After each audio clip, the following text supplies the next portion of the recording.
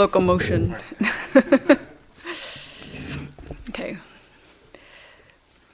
Well, sometime during this sitting I felt there was a quality in the silence of all of us here meditating together that was really sweet and reminds me what I love so much about meditation practice. It's kind of like some incredible musical tone that arises from all these minds being present and quiet and working. And I don't know what your mind sounded like to you on the inside, but on the outside there's kind of a feeling of this subsonic hum that's really wonderful.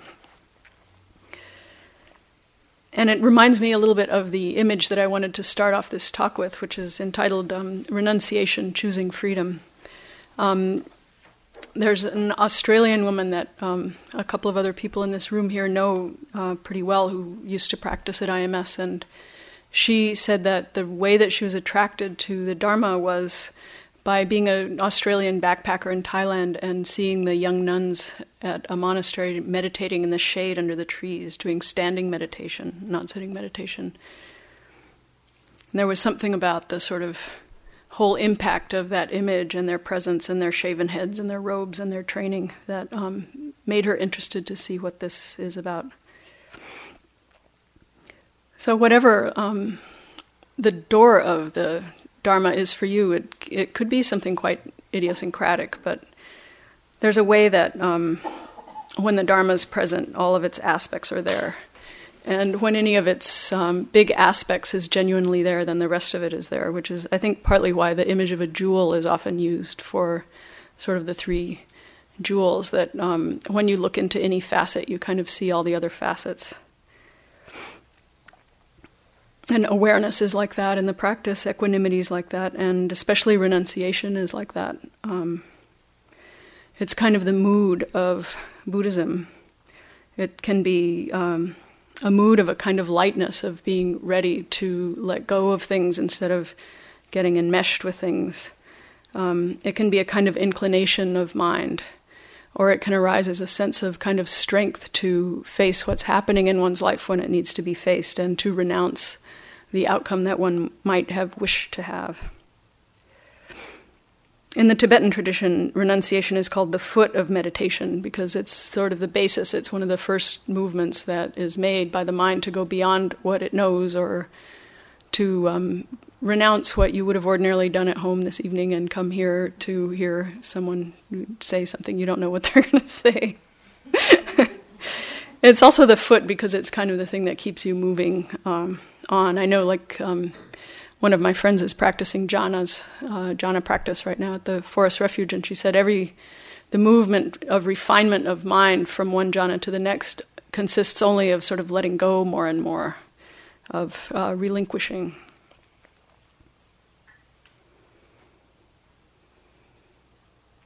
When I was researching this in some of the Pali texts, not in Pali but in translation, I found quite a lovely little sort of nest of meanings around renunciation. One of the most interesting ones was that renunciation is a mind that's called debtless, without debt. A feeling that nothing is owed to this mind. It doesn't really need anything. It's a kind of maturity. It's equated also with the habit of being generous, rather than being needy, and the habit of being able to be content with things and with one's life the way it is.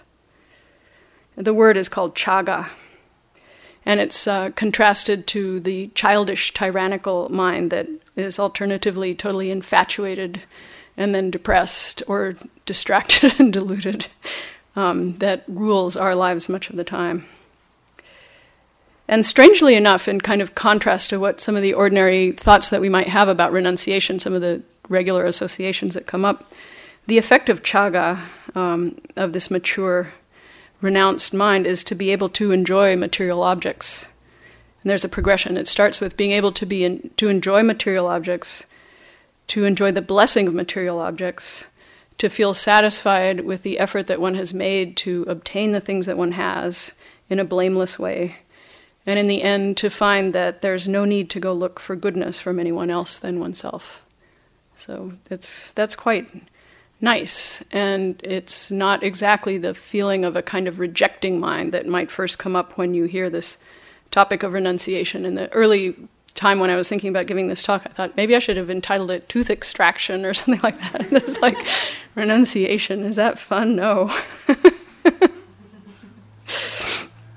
The image is sort of the, like a drop of water on a lotus petal, like allowing one's experiences to stay and then to go away when they go. This, I thought that I should contrast this sort of happy picture of renunciation, this kind of mature, contented feeling, with the crude and hasty notions that the mind may have, like tooth extraction or the reactivity. I was trying to think, what's the reason why renunciation can sound kind of unpleasant? And it might be this kind of deep-rooted assumption of the childish, immature mind that happiness is based on getting and having things, rather than giving things up and letting go, so that when you hear renunciation, you think, oh. I was at a doctor appointment today, and I was scribbling as I was lying on this bed, and the doctor came in and said, what are you doing? And he said, I'm writing a talk. What's it on? Renunciation. He said, that sounds like church stuff. And I said, well, yeah, kind of. There's a feeling when you think of renunciation in Buddhism that, you can't, like, dress nicely, you can't have a partner, you can't have fun. On the other hand, there are a lot of lay people and even sort of some wealthy ones in the time of the Buddha that became arhants. And the Buddha had a lot of instructions for lay people, including there should be no shame between husband and wife in the normal relations that husband and wife should have. So for us who are not necessarily taking the robes, renunciation means something more subtle and more different. Like, we don't have to suddenly shave off our heads. Shave our hair off our heads, excuse me. I was thinking about, when I was a young practitioner, I had this desperate desire to go to the 3-month course. For years in a row, I'd always save the money, and then something would happen and wipe it all away. And I then was living with my parents and couldn't get away and all these things. And the last time that this happened, I got, instead of being able to go to the 3-month courses I wanted to do, I got a grant to go to an arts colony. So that got me out of the house. But I decided, like, the first few days, I was in my early 20s, I said, I'm not going to do an arts colony. I'm not an artist. I'm a Buddhist. I'm going to, this is sort of the same. I'll just cut off all my hair and I'm going to take a vow of silence. I'm not going to talk to anyone the whole 3 months that I'm here. And the first night there was a party where we were all supposed to get together, and I drank a quart of plum brandy and ended up sleeping in someone else's room. I was kind of like, oh, well, renunciation doesn't happen all at once. So this kind of thing that we can just, like, get rid of everything and, annihilate our experience by renouncing everything once and for all, like some kind of mental crash diet as a shortcut, doesn't necessarily work. You might think that, we're going to renounce the world, but or we're going to renounce desire, but the world doesn't necessarily stop. We might feel very renounced in one moment, and then our desire and wish will come back again. And there's not really anywhere that we can go to get away from the alternation of pleasure and pain and our reactions to those things. So it's good to remember that. Like, even monks and nuns who renounce the world have still petty desires and little fights and, stuff like that they have to deal with. They have a lot of support for their practice also, and a lot of reminders around them. There's a kind of lineage and transmission that happens when you ordain, but at the same time, they're not really able to run away from things. And this practice isn't sort of to be used for that, although it seems like a lot of people, and intermittently oneself, has used it as a way of kind of trying to get away from reality rather than going towards it. But in fact, it's more to go toward reality and toward the deepest nature of how things are, both able to see the suffering side, which sometimes is sort of the door to the Dharma for some people, that it's admitted that things are painful, you don't have to hide that. Very often it's quite enough renunciation to admit what you're really feeling in some moment and not to turn away from it. To admit sort of who you are and the things that your mind does and the reactions that you have. That's the sort of sometimes the strength requiring or fiery requiring form of renunciation, just to come into the present moment with whatever the present moment holds. The cooler type of renunciation is often to stop importing the past and future into this moment and just to relax and be here. Like the nuns under the trees I mentioned, sort of allowing to feel the weight of their bodies and the changing sensations of the breeze and the shade on their skin, and watching their thoughts come and go as they come. To let what comes come and to let what goes go, as Sharon Salzberg says, defines renunciation.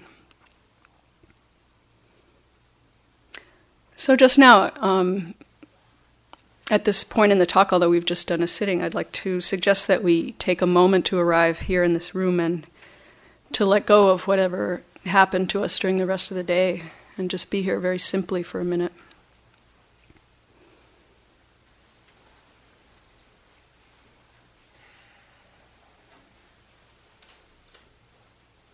Just feeling the body,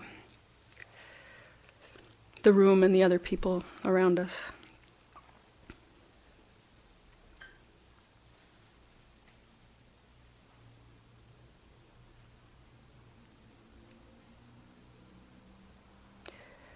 The other funny thing about coming into this moment and awareness is that there's also a kind of axiom that each one of us has the perfect life in which to wake up.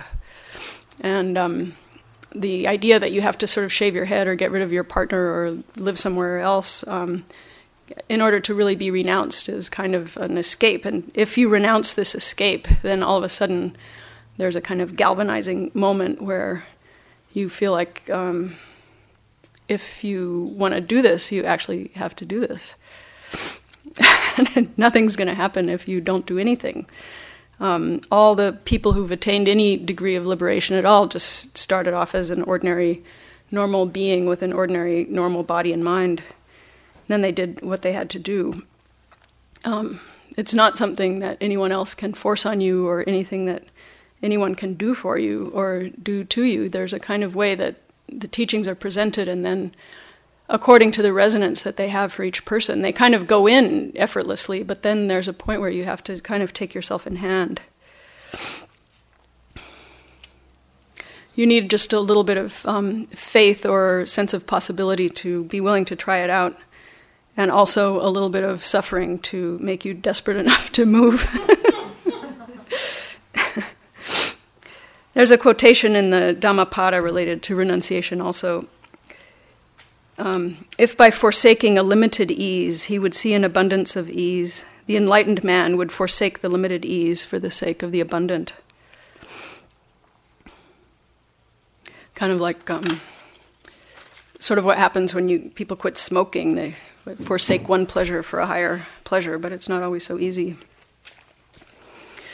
Alexander Berzin, who's a Tibetan practitioner, defines renunciation as the willingness to give up problems and their causes, which is, it's one of those kind of silent but deadly ones. It's like close examination of the nature of the problem and the cause, and using your intelligence kind of in combination with the teachings to arrive at some definitive conclusion for oneself. Here's a sutta.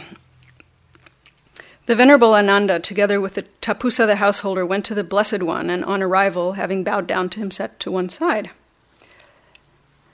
As he was sitting there, he said to the Blessed One, Tapusa the householder here has said to me, Venerable Ananda, sir, we are householders who indulge in sensuality, delight in sensuality, enjoy sensuality, rejoice in sensuality. For us, indulging, delighting, enjoying, and rejoicing, renunciation seems like a sheer drop-off. Yet I've heard that in this doctrine and discipline, the hearts of the very young monks leap up at renunciation. They grow confident, steadfast, and firm, seeing it as peace. So right here is where this doctrine and discipline is contrary to the great mass of people, here in this issue of renunciation.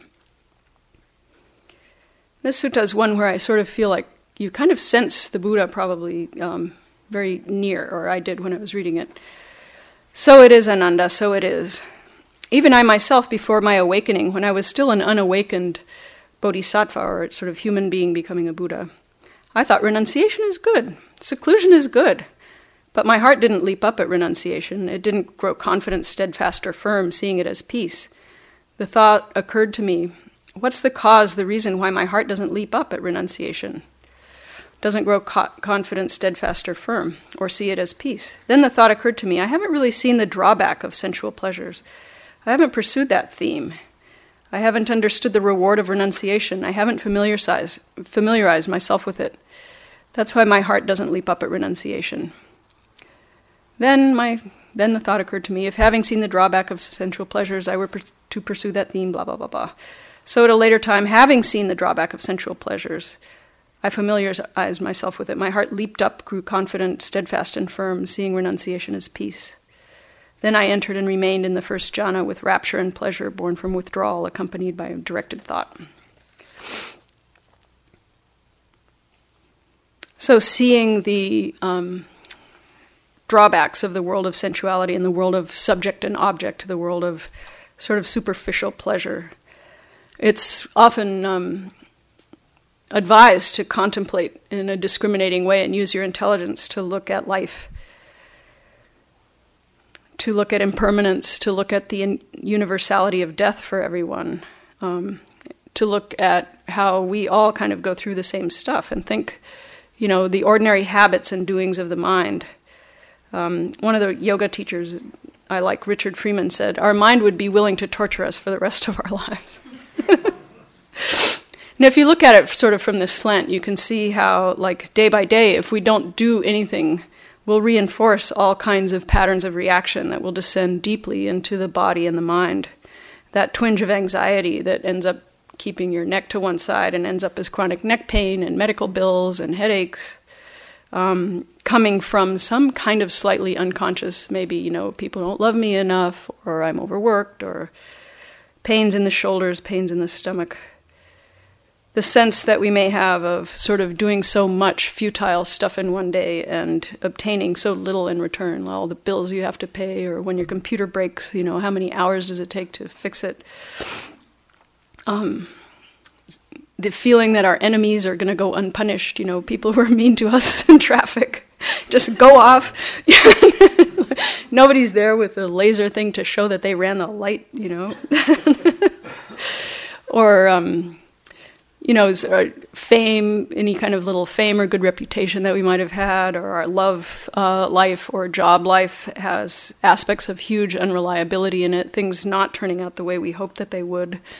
How we burden our loved ones with dreadful expectations that they should fulfill us and make us happy and do exactly what we want them to do all the time. Habits of blaming others, or just gossip in which we don't feel proud of ourselves afterwards, or hostility and arrogance, anxiety, self-justification, victim posture in life. All the sort of habits of mind that bring us a kind of limited ease or a sense of comfort that we're used to, and end up making our lives feel so small and kind of empty. One of my favorite urban figures is the SUV driver who's running a red light, turning left while I'm trying to cross the street with his hand on the cell phone and kind of going, wee, like this. You have to kind of jump out of their way. Think about this person who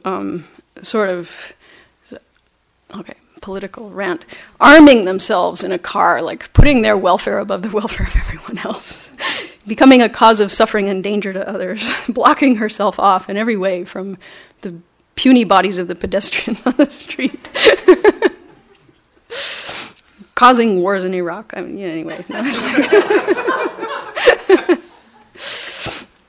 Anyway, that's this reflection about the universality of pain and the inescapability of death and stuff like that is not necessarily to be depressed, but to become realistic and not to close yourself off from the suffering in yourself and the suffering of other people. Like, if you close yourself off too much from suffering, you become a cause of suffering for other people because of all the mental patterns and armoring that you have to have. It's recommended to settle back and take stock and try to really open the heart to this and put it kind of inside the heart. Another kind of reflection can be, at the end of each day, to what extent did I indulge the bad habits and defects of my mind today? What did I do? How did I let myself get carried away? And at the end of these reflections, or in just some moment, we might see that this type of suffering and emptiness actually pulls us together with the rest of the human race, like how the mind is kind of always hungry. It's never really satisfied. We always are doing one thing or another to soothe or placate the sense of desire. How much more we want from any experience, including, our meditation 1 hour ago, or this talk, or the idea of renunciation, how much we're kind of bargaining for what we can get out of things. How hard it might be to imagine the bliss of being free of the mind. How we might have glimpsed it once in a meditation and then it goes away immediately after. There's a feeling often that there's just something that isn't right about the ordinary way that we live our lives, which brings us to a place like this. But again, that's a way of also developing both the impetus to practice and to open yourself in a different way at a different level to life, and also a way of discovering compassion and that we're not alone. It's not as if, we often think that either we're the only one who's going to die or everyone else are the only ones who are going to die, not us. Or like if we start really getting into the fact that we're dying, it seems like everyone else is going to survive and just party on without us while we disappear. Or on the other hand, it can be that everything is just great and we finally have it all down, or we're rolling along very well and we have a rich and rewarding life, and then suddenly we or someone that we're close to get some kind of dire diagnosis, and just the foundation of everything might seem to shake. Basically, the mind and body are a collection of unstable formations, and your consciousness is not reliably contained in this mess. It's kind of a mystery how it all sort of operates together. It's like I've always think like when I'm on the Jamaica Way, like why aren't there head-on collisions every day? What is it that's holding all these parts together? So when impermanence will fall upon us suddenly, what will we do? Like what kind of refuge will we cultivate? Where will we know where to go? In these reflections on the nature of life, the traditional ones include some very dire recollections and, recommendations to contemplate all the parasites in one's belly and to view the world as like the vomit of a dog that you would never return and touch and stuff like that. The goal is somewhat to shock us sometimes into not letting our mind just putter along involved in its sort of daily petty stuff, as if the temporary were permanent. It's kind of trying to find a very high vantage point from which to look down on our lives and make a decision about what we want to do with our energy. At the same time as it's human to be frittering away most of our lives, it's also human to want to cultivate ultimate meaning. And without reflection, I think sometimes the tendency of mind is to think that ultimate satisfaction is going to come, when you're get a better haircut or something like that. There's just that wish to sort of just be soothed and to have your desire kind of stop. Just gets hooked on to something that will never really approach the root of the problem. It doesn't mean that you shouldn't cut your hair, but it does mean that it's not like, sort of going from hairdresser to hairdresser looking for the ultimate haircut.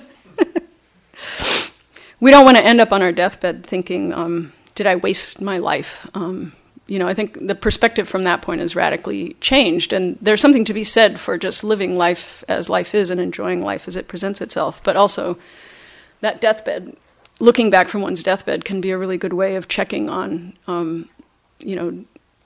if you have doubts about something that you're doing, do I want to, or even just say, like, do I want to fast forward 20 years and see that I did this for the last 20 years? If I don't want to be doing it 20 years from now, maybe I don't want to be doing it now.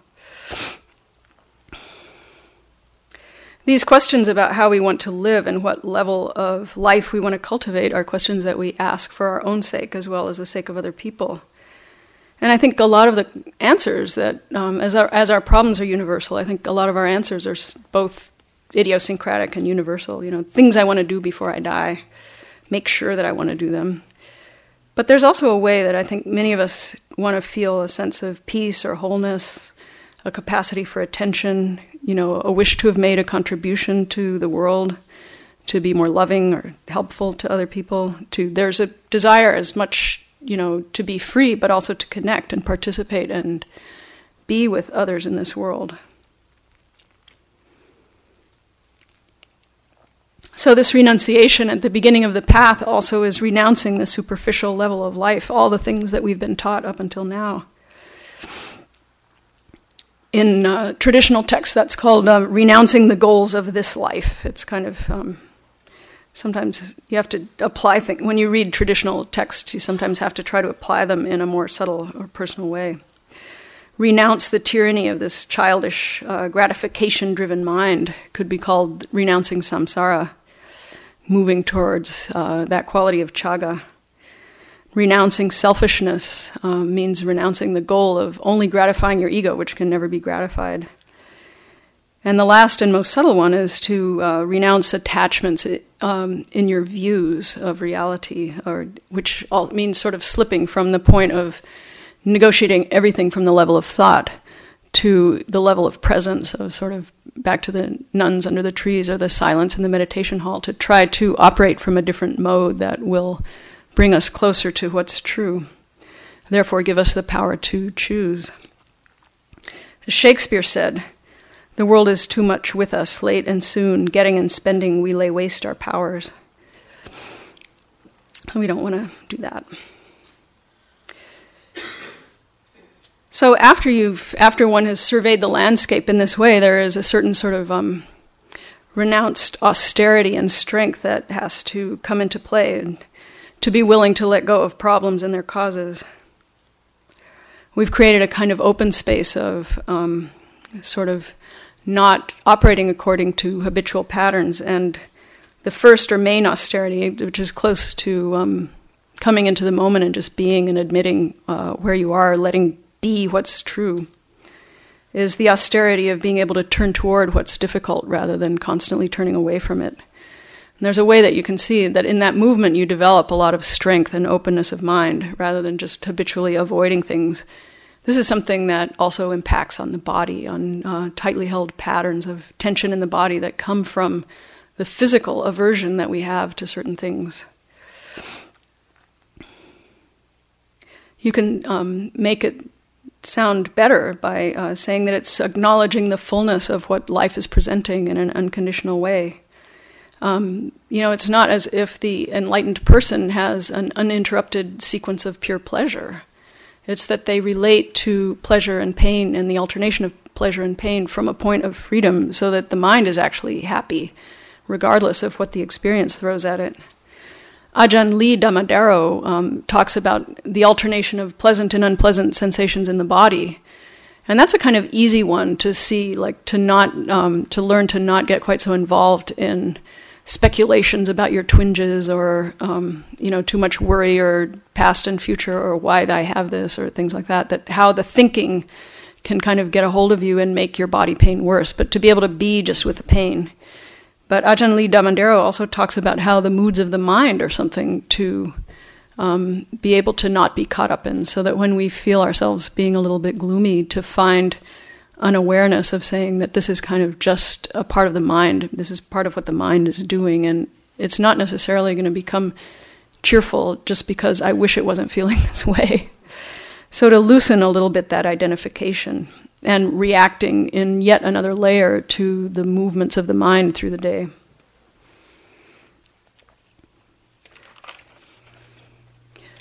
Sometimes it's important to introduce a limitation into what we contemplate. Like, somewhat recently I was having a biopsy, and they said to me, like, don't look at what we're doing, okay? So I thought, I'm a Buddhist, I should look. I'm really strong.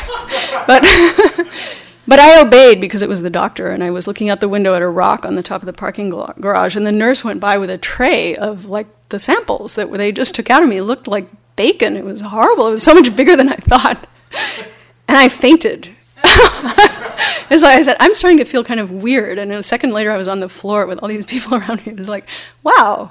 Okay, so I didn't need to look at that. It's not as if it really strengthened my mind in any way. It just seemed to come from some totally other place. Then I also had to let go of the outcome of feeling like because I was a meditator, I was going to be able to contemplate anything. At the end of that, the nurse told me that she should give me back the talk that I was writing about letting go of the outcome. So also, if all these meditations and contemplations of death is starting to bring your mind into depression and kind of getting involved in a huge amount of like dark, negative thinking and gloom, then you don't need to do them for now. And remember that for now you are actually alive, or you wouldn't be able to be taking on these reflections. Also, if the suffering of others is something that particularly affects you, there's a form of equanimity that says that with all your goodwill, you'll do what you can, but you're only one person. And everyone, in the end, has to face their own situation, even oneself. In fact, thinking a lot about the suffering of others often is a form that you use to get away from your own feeling, or it can be. You have to renounce that wish for omnipotence too, and become humble again. So looking into our own minds, sometimes our patterns can be really tricky and deeply held. And it's not like they go away all of a sudden because you see them. We have to sort of work at them as best we can and wait sometimes for the time that the energy is available to actually make a change. Like sometimes the best we can do is just kind of rest in them and say, well, it's okay because it's here. There's nothing I can really do about my habit of being paranoid or whatever it is, wishing that people would love me or not feeling the way I wish I could feel. How close can we approach to holding our actual state without going on indulging the faults of the mind even further? In these contemplations, it's quite obvious that sort of like the 20 fleas that every dog has, most of us have a few faults of the mind that we tend to indulge. And one form of sort of austerity practice could be to choose one form of behavior or pattern and see if we can work with it over a period of time. One of the outer types of behavior that's really common that people have is food habits. It's hard to even know ultimately what we should eat. I mean, people are debating about it constantly. And how to change your food habits are very hard. Obviously, the ideal is moderation and balance, but there's often a big problem with attaining that in one's own life, like a sort of big difference between what my body really needs and what I think it needs and what I'm afraid of it not getting, and sort of the habit of gluttony. One friend of mine took a 2-week juice fast on a Hawaiian island very recently, and he was quite overweight, so during these 2 weeks he lost 25 pounds. He was incredibly euphoric. And for him, it was like the beginning of being able to see that he could change his body and change his habits. But then, he became terrified of coming home because he's going to have to start eating again. And he was going to have to be with other people and feel all the pressures of people saying, oh, have some more, or, here, eat this, or, being antisocial, or the social pressure. And sort of the way that it's important to be able to negotiate, being able to say yes and say no in any situation can feel very delicate and daunting.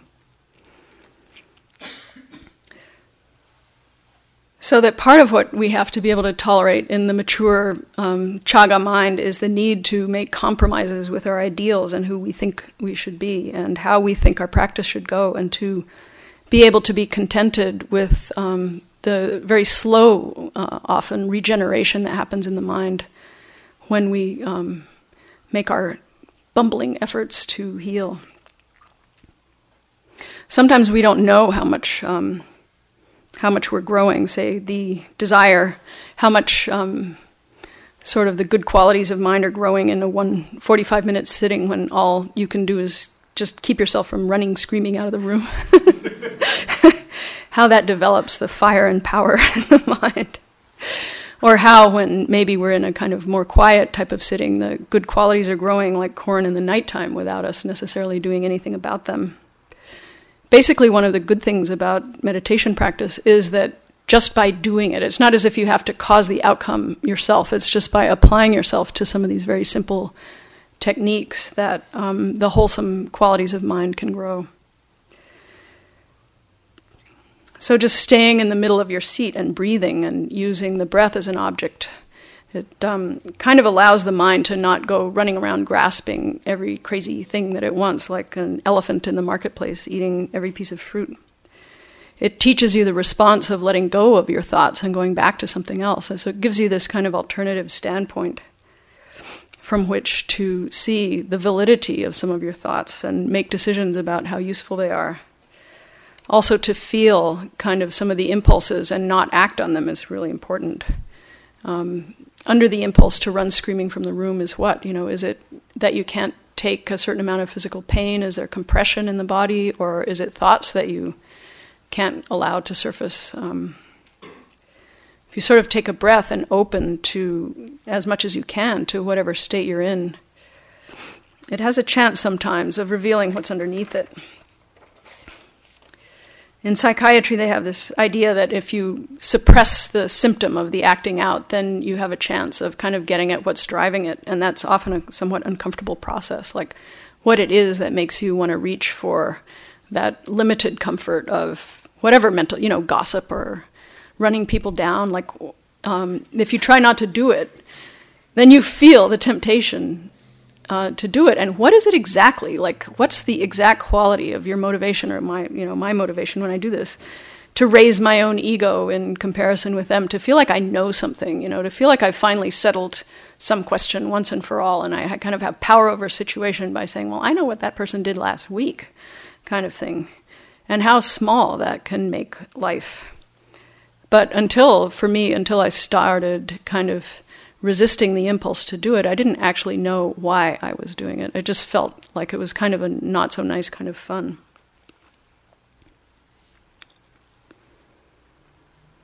Eventually we begin to see that all of our mental movements are ephemeral, and that some of the things that we believe are really unnecessary. It can be amazing to find ourselves clinging to really strange negative beliefs about ourselves and others, like, I am just a complete loser, underneath some huge grandiosity, stuff like that. If in this practice, you sort of keep practicing about going back to the breathing and sort of staying in the middle with these things, sometimes you can just get a glimpse that this is only a belief and it's founded only on the force of habit. There's nothing necessarily holding it in place except for the investment that you've put into it. So this repeated habit of bringing awareness to the movements of the mind has an automatic but slow quality of bringing detachment, or a kind of natural renunciation, just like a fruit might ripen and fall off the tree. Awareness itself has one aspect of wisdom, which is that it's somewhat independent of the object. It shows the object the way a mirror would show it, but there's an aspect of awareness that's uninvolved with the flow of experience. Experiences come and go whether we hold on to them or not, and the more you see more of them come and go, the more you kind of can appreciate their absence when they're over. You sort of say, well, where is last week? Or where is that fight that I had in the office? Where is it right now? It's not here except if my mind brings it here. And I don't have to bring it here. On the last retreat I was on, I figured out that it's not actually necessary to think nearly as much as I thought it was necessary to. Instead of having 6 thoughts per step in walking meditation, at one point I had 6 steps with 1 thought. That was great. Now, there's a lot of knowing that goes on without thinking. Like, a lot of what we're responding to is on another level. It's on the level of a kind of direct perception. But we don't know that because we think that we're kind of swinging from branch to branch in our thoughts, relying on them so much, when they're inherently quite limiting, and they never cover. Even the self that we identify with doesn't cover the depths of ourselves, or the image that we have of other people based on their face and 5 chance remarks they've made to us. We figure that we know them, or we kind of know what they are. It doesn't begin to touch what's possible. Even those kind of silent aspects within us. Like the time I thought, I'm going to die with most of my eggs never... the eggs in my ovaries never would happen. Nothing will happen to them. As Ajahn Lee also says, the aspect that takes birth, and the aspect that dies, dies. But the aspect that's unborn and undying is always unborn and undying. And in a sense, this kind of right view is essential to the really happy renunciation. to be free of clinging to phenomena and to appreciate the kind of part of us that doesn't really come into being. That's something that we need these teachings to do, because it's something that we would tend to overlook, the parts of us that aren't defined and can't be definable, and yet this kind of silence that accompanies us all the time, to take refuge in that. I remember once with our teacher Nyosho Kempo, I was in a very feminist phase, and I was pissed that he was sitting on the bed eating and his wife was sitting eating on the floor. So I went in and I did my 3 prostrations. I said to him, Rinpoche, why are you sitting on the bed and your wife is eating on the floor? And he looked at me and he said, what about your mind? Is your mind like this? Or is it like this? And I was kind of like, huh? Like, neither one. And he said, okay. And I left the room and he continued sitting on the bed and his wife continued sitting on the floor. But, in that moment there was that place of being really beyond gender with them in the room, and yet the part that, the part that takes birth, and the part that doesn't. It's just there.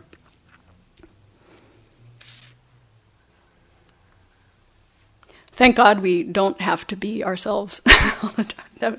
Someone said that on a retreat. He said, I'm so glad I don't have to be me. I don't really have to be me. This weekend I was in New York and we went to a musical where the first song was this very funny one where everyone was complaining about their lives, and the theme was, it sucks to be me. So they were saying, it sucks to be me. It sucks to be me. And then they'd talk about their little tribulations and end up like that. And at the end, one of them came out and their problems were so great that they said, well, you know what, it really does suck to be you. You're worse than anyone.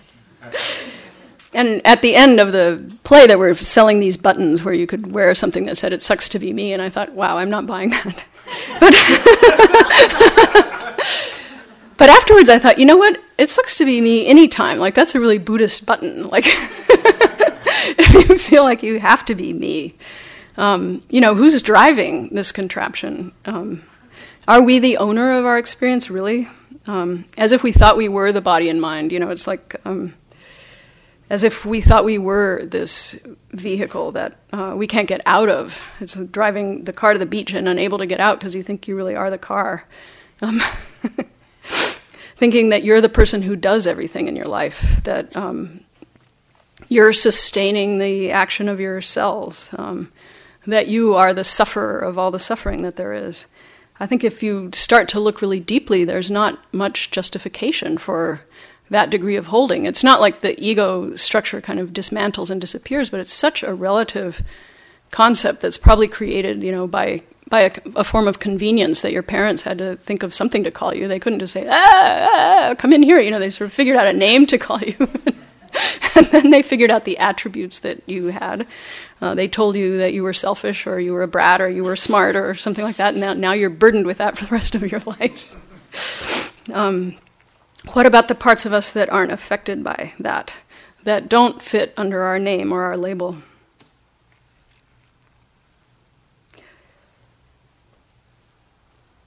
We can sense that when we come into the moment too. There's a way that the moment is really unconstructed, the present moment.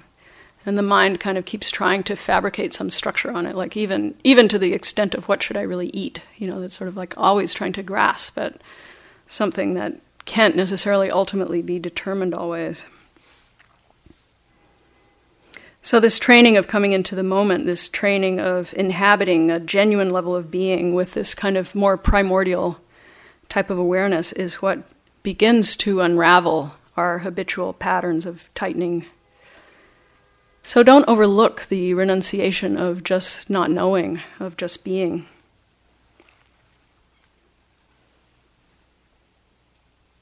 The Buddha said, because there is the unborn, the unmade, and the uncompounded, there is escape from the born, the made, and the compounded.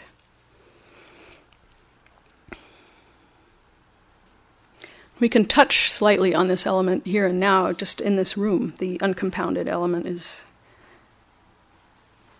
sort of here. It's not something that you can necessarily sort of pinpoint and stick in your pocket and take home, but it will be waiting for you at home once you get there. As one of my teachers said, I was doing a practice of imagining, sort of giving all my stuff away and giving the universe away and stuff, and at some point I started to feel really stripped, even though I was only imagining all this stuff. So I said, what do you do about that He said, "Are you afraid that things are empty or that they're not empty?"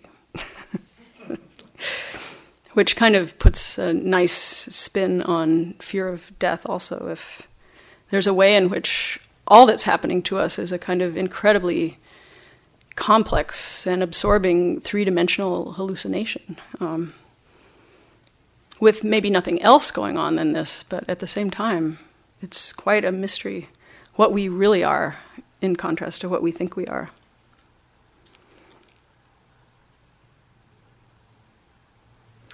So in conclusion, I'll quote one of the bhikkhus of the Buddha's time, a poem that he wrote. "I'll make a trade, aging for the ageless, burning for the unbound, the highest peace, the unexcelled rest from the yoke." Thanks.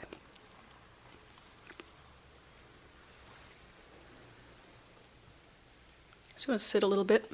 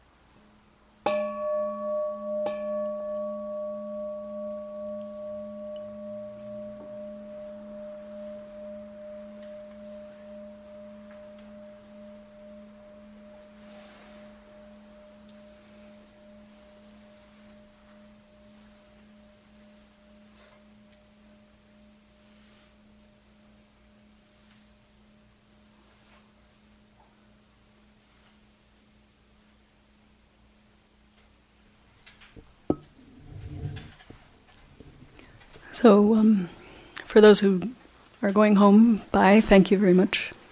Have a wonderful evening or sleep. And anyone who wants to stay and discuss this topic or any other, you're welcome to stay.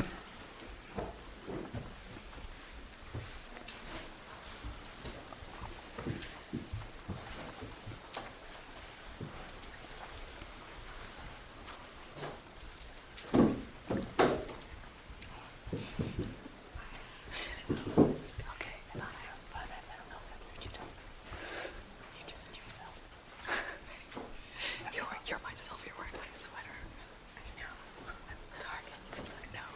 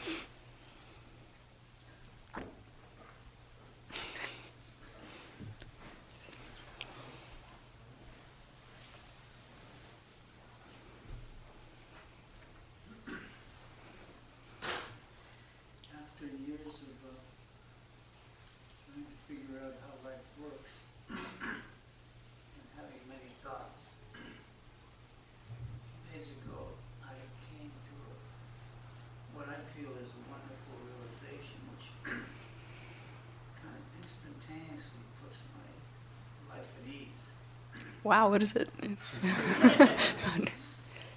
is, in terms of desire, I'm not a Buddhist, I'd say I'm a Zen child. I'm wanting things. The tendency is always to look directly for the things. Right. And then I realized that instead of looking directly for the things, what I should do in the situation, because everything is a totality, is look for the things in the unobvious. And then I begin to relax immediately because the unobvious is much more peaceful Right. than the thing itself. And the unobvious is actually the beginning of the thing.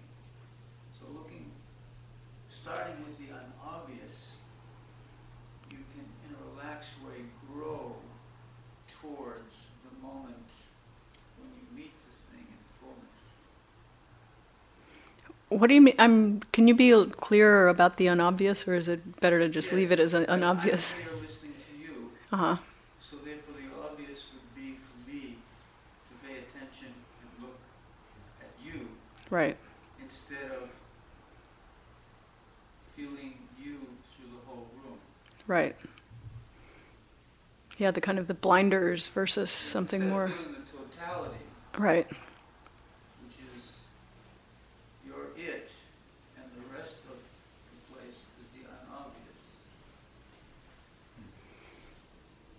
What about looking inside toward yourself at the time of wanting something? Do you try to do that? Different, I think, view of the self.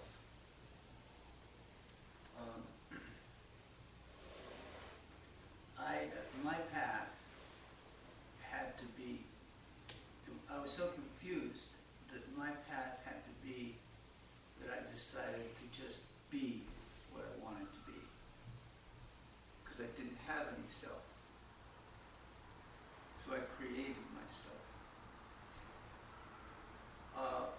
But then there's an aspect of the self, which is the magical self, which is the what I call the subconscious body-mind.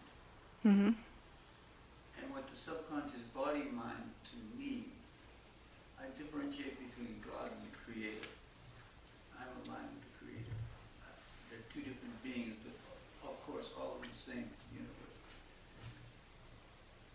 But everything in existence has to have a beam of the Creator in it in order to be situated in existence.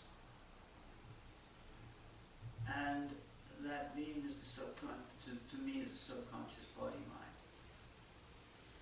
And it, being connected to the Creator, it is all-knowing. It is empty. And it is always in perfect balance.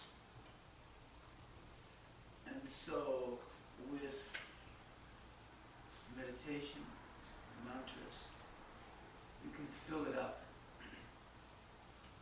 And then it becomes your magical self. It's the thing when you learn to play piano, and you can't play piano, but then after you do it enough, you can just relax because something else is playing the piano. So your question was, what about looking? I forgot. I've been trying to find. I guess my answer is that I simply create myself. I don't have to look. I am what I want to be. Okay. Good.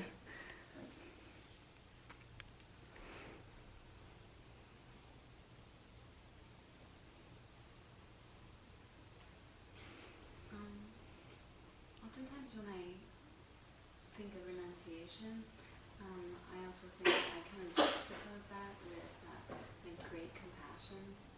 And I was wondering if you could talk about compassion and like compassionate action and how renunciation fits into that. Do you want to talk about it more? Or how does it work for you? I also like things to not be me giving all the answers. So. Okay. I don't really know what to say about it anymore, other than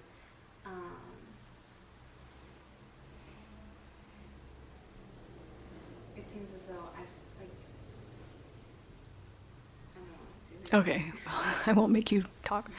I know one of the practices of sort of doing things for other people used to feel to me rather threatening, because there were sort of currents in my family that were about sort of a really weird kind of codependent thing, and it took a long time for my own mind to sort of appreciate the motivation of doing things for other people, or with a motivation to do one's own practice with the hope that all beings will benefit. And when that happens, or when that feeling comes, it's actually very beautiful and liberating, and it's not as if you're kind of hoarding and accumulating all your improvements kind of for yourself. And I think it's that core of sort of needing to adorn and enhance kind of oneself that can pollute a sort of the solitary practice where you feel like, well, this sitting didn't go well, so this is, things have happened kind of badly, and you're all constantly trying to pinpoint yourself on a map of, maybe where you are, whether you are better or worse or something like that. Whereas if it stops being quite so much about you, it's not like that you should remain in an unliberated state and then hope to liberate other people with your unliberated effort. I mean, the pinnacle of it should be that you liberate yourself first, so that you'll have something to say to other people to whatever degree that you can help them. But there are some practices that are connected with specifically sort of moving your ego aside, so that the practice can flow more freely, of even of exchanging the notion of yourself with another person, is sort of very gently thinking that just as that person seems like someone else to me, I seem like someone else to that person, and that person seems like me. The way that I seem to myself so precious and so fascinating is exactly the way every single other person in this room feels about themselves. And if you can kind of make that little exchange, the way that it becomes so exciting to think about the qualities and the inner world of other people is really, it's really magical, is the word that you were using.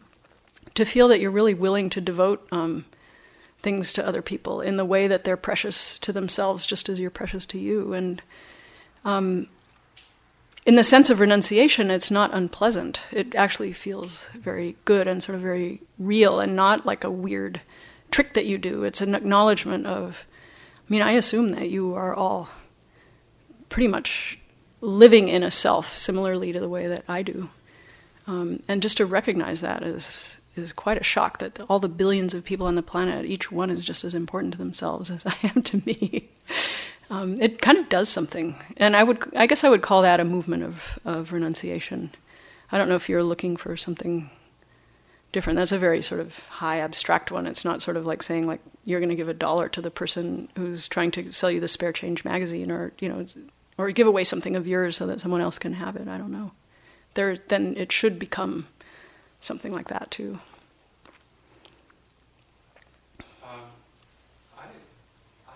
What I experience with regard to renunciation is it comes and it goes.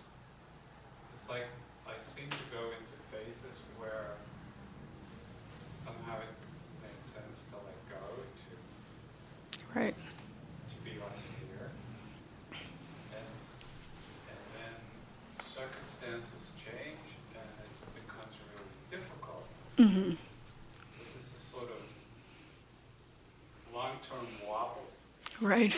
Back and forth. And I'm wondering if you're aware of any practice where I might do that, or is that just the way it goes? Well, the Chaga mind, or the renunciate generous mind, is considered a wholesome root, which means that it's innate in everyone. It was a part of the talk that I rushed over so that it wouldn't get too long. But the loving kindness, wisdom, and generosity, or renunciate generosity, is innate in the mind of every person. But we also have the unwholesome roots of selfishness, delusion, and anger to sort of... So that you're just experiencing the impersonal arising of the two different roots, and which ones do you want to encourage. But On the other hand, I would also like to encourage people to be very careful about some of the subtleties in renunciation. Like there's that sort of really hasty, rough type of renunciation that can be, its motivation may not be to liberate you.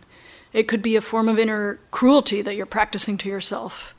I know my sister, for example, is a doctor in San Francisco. She takes care of very underprivileged people all day long. She works really hard. She's given up all kinds of stuff in her career to help that kind of person. And she was telling me on the phone the other day that she had a desire to buy herself this really nice oriental carpet for $1,000. And she felt so guilty about it that she almost went and gave the same $1,000 to the food bank instead, because she couldn't bear to experience having a desire for something for herself. And so we talked about where's the point of freedom in that. Like, you don't have to then go buy the carpet to prove that you can give things to yourself. But you don't also have to give the same $1,000 to the food bank just because you wanted a carpet. You know what I mean? Especially when you spend all day long helping other people. Maybe it's okay to have a carpet, you know. Like, if your desire, are you the kind of person who, if you have a desire that comes up, do you immediately think I should suppress this because who knows where it might lead, or, you know? So I think it's good to be able to, like, look also for freedom within the practice of renunciation, to look for, like, not defining things narrowly according to the image of what the right kind of person would do, you know, because, like, the good and perfect person would do X, Y, and Z, and if we live by that, a lot of times we come into danger of judging other people for their small habits. You know, the little indulgences and the petty things that people do to satisfy themselves. If we don't let ourselves do that, yet we want to, and we don't have a very liberated relationship to it, then we can get a very tight view of what the generous and renounced person should be, that we're putting ourselves into a mold. So I would say, you know, when you find selfishness arising, look at it and see, because sometimes it's good to be present as yourself in a situation.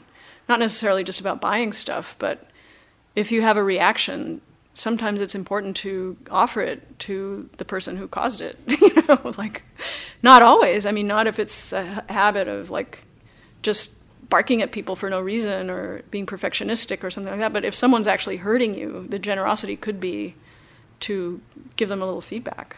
So I think renunciation is a subtle kind of practice in that sense.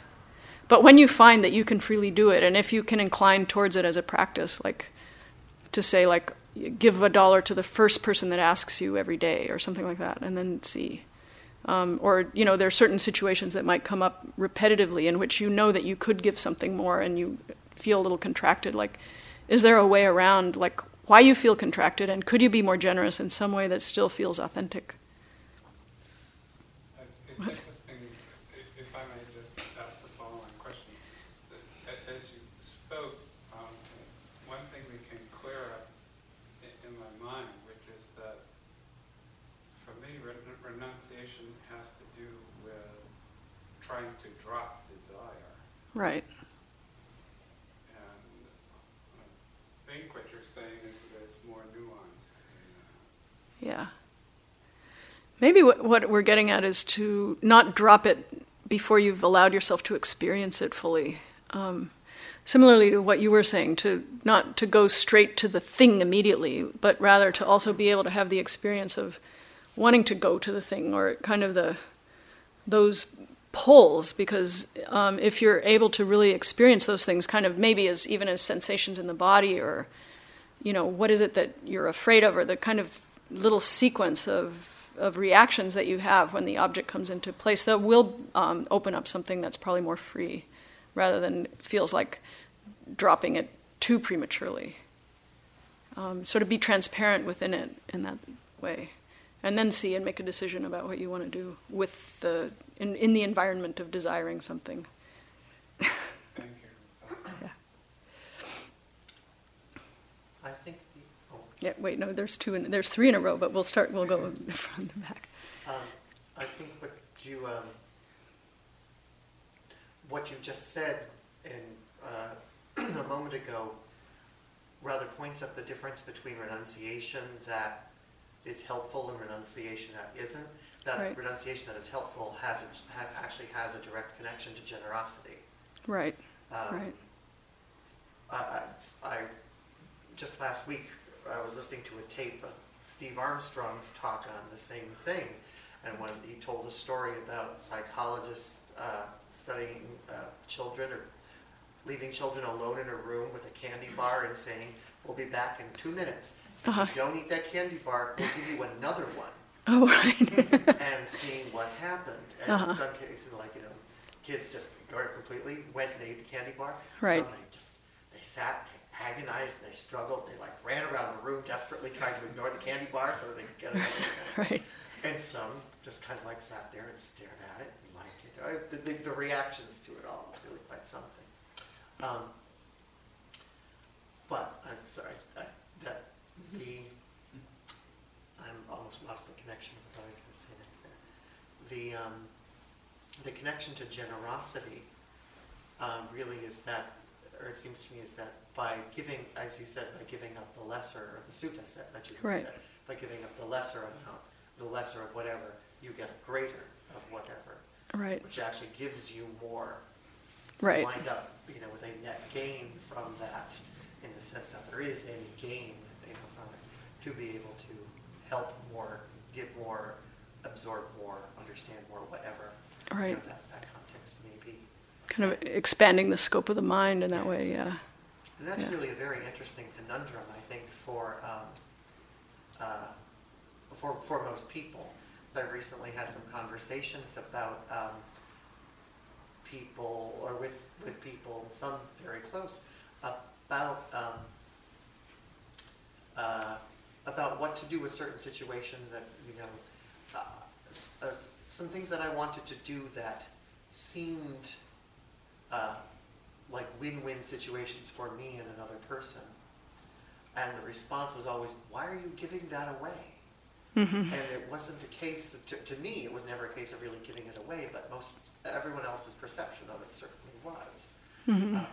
It's interesting how our minds and our culture right. just don't see that.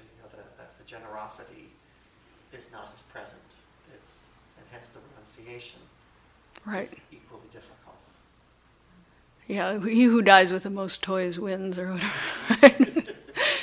Well, there's also that thing in Buddhist culture of feeling that when you do a generous act, you're actually helping yourself. Like you're helping your future lives, and you're helping yourself become more liberated. And so it really frees up people around the act of giving. I mean, there can be almost like a selfishness about giving in that place, but to think that it is a benefit for your mind without having quite the little edge of calculation that could enter, I think is really beautiful. It also, as you can see, would help a society go. Like after the Chinese invaded Tibet, they told the Tibetans, well, the tree spirits are not going to be mad if you just cut down this whole forest. There are no tree spirits. But then, the soil all eroded, and so that there's some ways in which this belief that you're benefiting yourself is actually much more real and concrete than that in a social way. Like if you're around people who are actually practicing generosity, everything is really so nice, for everyone, because it inspires a reciprocity in people too. Sort of that you see openness, you see other people being open, and then you feel like doing it yourself too, because you don't feel like you have to guard your stuff against, someone who wants your very bandana right there. There's some people in the back, but I think, are you two, they had their hands up earlier, so I don't know, do you still want to, because somebody's there too? There? You? Yeah. Well, okay. I really enjoyed the playfulness of your talk, and it seems like it's almost impossible to have playfulness, that genuine enjoyment of what you're saying, without having some kind of openness. You can't be all constricted and really be playing. And I kind of lost that in my life for a while, like pretty much totally. So you got down to the point where I was waiting for the time when that could happen again. And my attitude towards generosity was like, that was a nice idea and I would like to do it someday, but right. I had enough. Not right now, yeah. And yeah. I noticed after about 10 years that I never had enough. Right. And that when I did try to give something away, I felt frightened that I just spare change or whatever. that I Right. didn't know when to stop or what was going to happen to me now that I'd given something maybe a whole bit. You would need I it. had a lot of fears about it. Right. But what I've noticed through meditation is just that I haven't been doing it that long. It's brought this kind of spaciousness into my life. It's just working on its own. I don't have to make any decisions about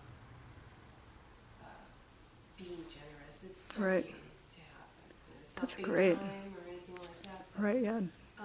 but I'm kind of winding around to the question I had to you, which is just, I was wondering how you find that I was just wondering how you find that the practice affects your writing. You're That. a fiction writer. And, Uh-huh.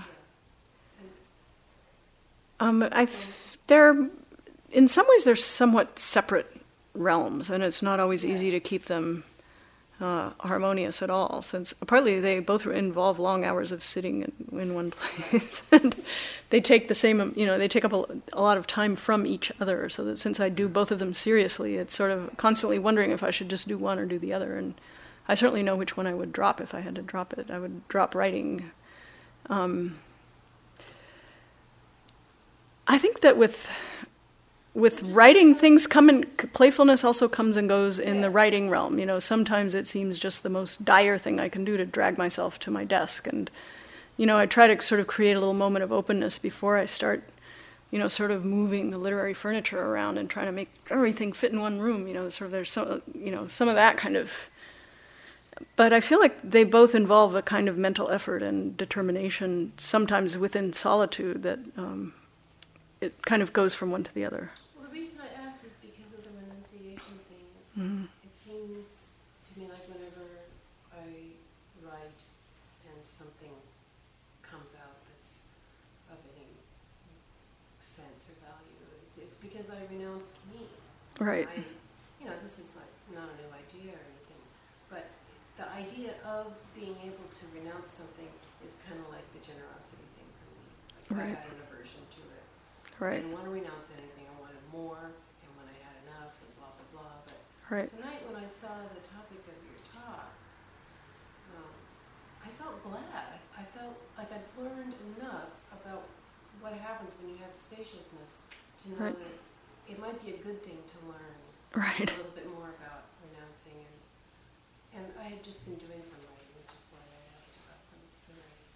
It seems like there must be. Well, certain like open letting go, just allowing the creative play of the mind and letting stuff just come up and happen by itself, but is important in writing, like to just be able to do something that's different from anything you've done before and write about stuff in a way that, you might not work out and stuff like that. It's good. Why did you say that about having to choose? Do you think you would have to? I don't know. Sometimes we should probably save this conversation for even a post-discussion because it's not relevant to everyone in the room. But it's hard to make a living as a writer. So it's some ways it's not supportive to do something, to spend a lot of time doing something that is only its own reward if you need other things from your work. So, so that's where it can start to feel very gloomy. But not always. And within the writing process itself, it's kind of wonderful when it's working, and when it's not working, it's not fun at all. But so I do sometimes think, well, should I have gotten a degree in sewage management instead of being a writer, or something that would be relevant to other people, where I would have an office and a paycheck and. But that's personal. That's not Dharma. That's not anything to do with this talk at all. That's just me whining up here. But yeah, it's some of the work conditions of being a writer are hard. Anyway, we should probably go. There's other people who are still. I was just going to ask. I started meditating consistently in this past August, and what I wanted to know was, looking at it in the long range way, what kind of changes have you seen in yourself from before you started meditating to the point that you're now? And do you feel like real changes have happened? Because I guess I'm sort of wondering, like, I'm putting a lot of hours in, Uh-huh. and I'm putting hope in this process that it will change my state of being. Yeah. But I kind of want to know whether you think that It's worth it. it actually creates substantial changes in your state of being. Yeah, I do. I really do. I think, but it reveals your real state of being as much as it it changes where you place your state of being. And what the woman just in front of you said is kind of one of the amazing ways that it happens. That you do the practice, and then things kind of unfold in a way that isn't always the way you wish it would.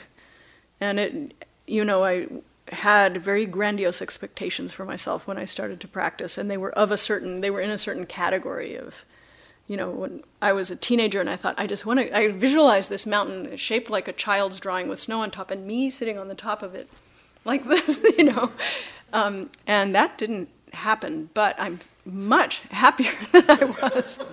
And my mind is much more unbound. I mean, I'm a lot aware also of the places and the way in which it's constricted. And I still feel like every few years I turn some corner that I think like, how could I have survived up until now without kind of having this level of understanding? And to some extent, I think that's a natural unfolding with growing up. Like a certain amount of growing up just happens for everybody. If we're lucky, that we don't get worse and worse when we're older. There's a certain amount of kind of the stuff that was installed in you when you were a baby, or things that happen when your parents affect you so deeply that you kind of like get a lot of layers of experience, and it kind of washes some of it away, I think, if you live in sort of reasonable conditions and you have a war zone traumatizing you more and more. But I think that just as the woman said, that you do the practice and something inside you starts to grow, whether it's space or joy, or sometimes there are very hard parts in the practice where you uncover some like real swamp of sludge that's been driving you all along, and you spend some time, really experiencing the misery that's behind all your actions. And then you end up coming out the other side of that, and it's like really easy for a while, and then it might get hard again. But it's fascinating how it works, and it's always really unpredictable. But there can be this feeling of a contact with genuine, true being and true life, and truth within the field of your experience that is like this just wonderful, like bedrock for everything, even if you also know you're deluded at the same time. But you start to approach something that's really genuine, and there's nothing like it. It's great. I know you've fallen over with exhaustion. Sorry.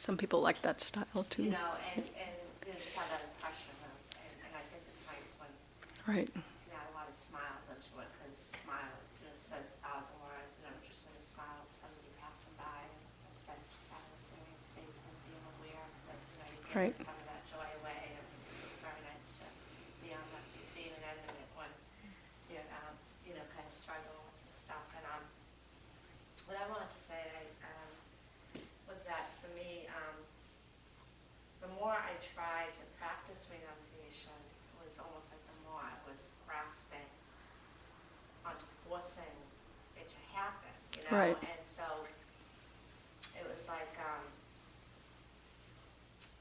had to give up the fact that renunciate first, the fact that I thought I knew everything, Right. that I was in control of everything. Exactly. Sort of, Yeah. really let things come to me, and That's good. I don't know. It was like I just was so aware of where my intentions were coming from. Like I wanted to be a good person, and I wanted to be really aware and awake and do good for the world. But Right. where was that intention really coming from? Was it coming from this expectation of that I was creating in my mind for myself, so I could feel better about myself, or was it really Right. genuine? Right. Like, are you overriding the person that you are in order to become someone that you exactly, aren't? Yeah. Exactly. And so I just, when I started meditating, I did it a real lot. It was in the summertime on the beach, and just hours would go by, and it was just the most amazing thing. And I was not controlling anymore what I was expecting of myself, and it just hit me. I'm sort of waiting on tables. I'm hating my life. I'm not using my degree. I'm like, where's my path? What am I supposed to be doing? What is my dharma? And questioning it so much, and I stopped questioning it, and just stopped looking for the answer, and just decided to open up and sort of let it come. And when I took the pressure off myself, and I was just sitting on the beach after about 6 hours one day, and it just hit me, about, I just said to myself, I'm going to go to an agency and see if they need volunteers for helping the mentally retarded, developmentally and cognitively disabled. And I wasn't expecting much out of it, but one thing led to another, and I found myself in a position where I was really face to face with people and families, and the compassion just like flowed right out of me, and it was no longer that I was doing so. I was like I was led there. I didn't lead myself there, and I don't know how it happened, but I know it would have never happened if I didn't meditate and become aware of my thoughts and my intentions, and try to sort of calm and balance my mind and be able to renunciate all the expectations that Right. I had for myself and where I thought I should be in my life, and just sort of felt guided to this place. And it was a beautiful time. Right. And then, like the gentleman over here was saying, circumstances come up, and whoa, they just come up. And what I found, so when I was in the middle of not being able to enunciate at all right now, like anything that's coming up, I'm so enmeshed in it because it brought up emotional sort of trauma, or feelings from things that are deeply rooted in our emotions from childhood. It's so hard Right. to Yeah. enunciate when it's the first time you're facing them and stuff. And so I just wonder if you have any advice on that kind of, what's one thing going to day sort of when life's pretty kind of calm and stable, or just when you're in the middle of sort of some kind of chaos that Right. whether I brought on myself or it's just kind of life happening, and how to sort of be able to create the space and Right. enunciate at those times. I just have a really hard time with that. Yeah, well, I think the step of renunciation can be to acknowledge that there might not be any space, or that it's sort of like a form of weather, that some days are great and some days alternate with storms, and some days are kind of gray. And, it's sort of like that life alternates between periods when things feel very fulfilling and you've kind of figured it out and you're experiencing even some fruits and benefits of your practice. And that is almost as if it creates space to allow another layer of stuff to come up. Now you're a little bigger, you're a little stronger. Well, try a load of this, and I think they can be very fruitful times. I mean, if you're not actually if you're in a place of something that's actually dangerous that you need to remove yourself from, then sort of staying and acknowledging the oncoming train, or the person who's stalking you or something like that, it probably isn't a good idea. But if stuff just doesn't feel like it's working the way it sort of should be working, that's I think that's the situation of a lot of people a lot of the time. You kind of keep doing your best and you hope that you land in a place that feels like it's expressing, what's inside you to be expressed in your life work. Like, I think people who find the right work are lucky. People who find the right work and get paid for it, they're lucky, and a lot of them feel lucky. They say, I can't believe I have this job. I'm so lucky. Like, I sat at a diner today next to this guy who repairs engines on the Amtrak, and he's obsessed with trains. He has model trains all over his house. I have a such and such 13-foot replica of this train that's really 1.5 miles long, and every car is exactly the way it is. And I'm like, there's no difference for this man between his obsession and his work. And I make $100,000 a year, and I'm like, this is a lucky. He's weird. He just got a girlfriend for the first time in 11 years, and he said she knows the score. She's gonna have to deal with me and my trains. But a lot of people they do something. I mean, they find something that we find something that we can do, and we do it, like in some way to find something in life that feels like it corresponds. But life isn't, it's like the debtless mind. It's like, does life owe us to find us a position within it, or, but there's a part of it that's just kind of a struggle, and it's not because you're a bad person that you have a struggle, or because you're inadequate, or it might make you feel that way, but, you imagine someone else who, that's a fantasy that's like the fantasy when you were a waitress, like it should be different. And usually getting rid of the idea that it should be different is important, even as a step, as you're saying, towards change, because you can just get really locked in. It still maybe should be different. When something comes up that you can change, then you change it. Okay, one more, I guess. Can you explain a little bit more on the connection between generosity and renunciation? And perhaps maybe metta involved in that? Well, if you want, generosity is like a war between selfishness and the desire to make other people happy. Sort of, the process of being generous can be sort of like, here's something that I have that I could keep for myself, like my spare change, and how hard is it sometimes to, sort of get out your wallet or put your hand in your pocket to give away something, whereas sometimes being able to give something, even a little of what you can give, just allows you to feel like you had something that you could give without being embarrassed that it should be more. But these sort of wholesome roots are part of the impulses of most people, that you might sometimes really want to make someone else happy, or you might really wish that everyone in the world could be happy, that the world would be a happier place. And, it's okay. It's just, doesn't mean that there is any connection between your wish for this to be and your capacity to make it so, but you can wish that everyone in this room would have good health and, well-being and contentment and all those things. And when you have a moment that you could offer something like a smile or whatever that helps them in that direction, that's the generosity of just one smile. They're all kind of related. Like, these are all terms that refer to things that are, not confined within the words that we use or the structures. Okay, I think there might be time for us to stop. Thanks, everybody.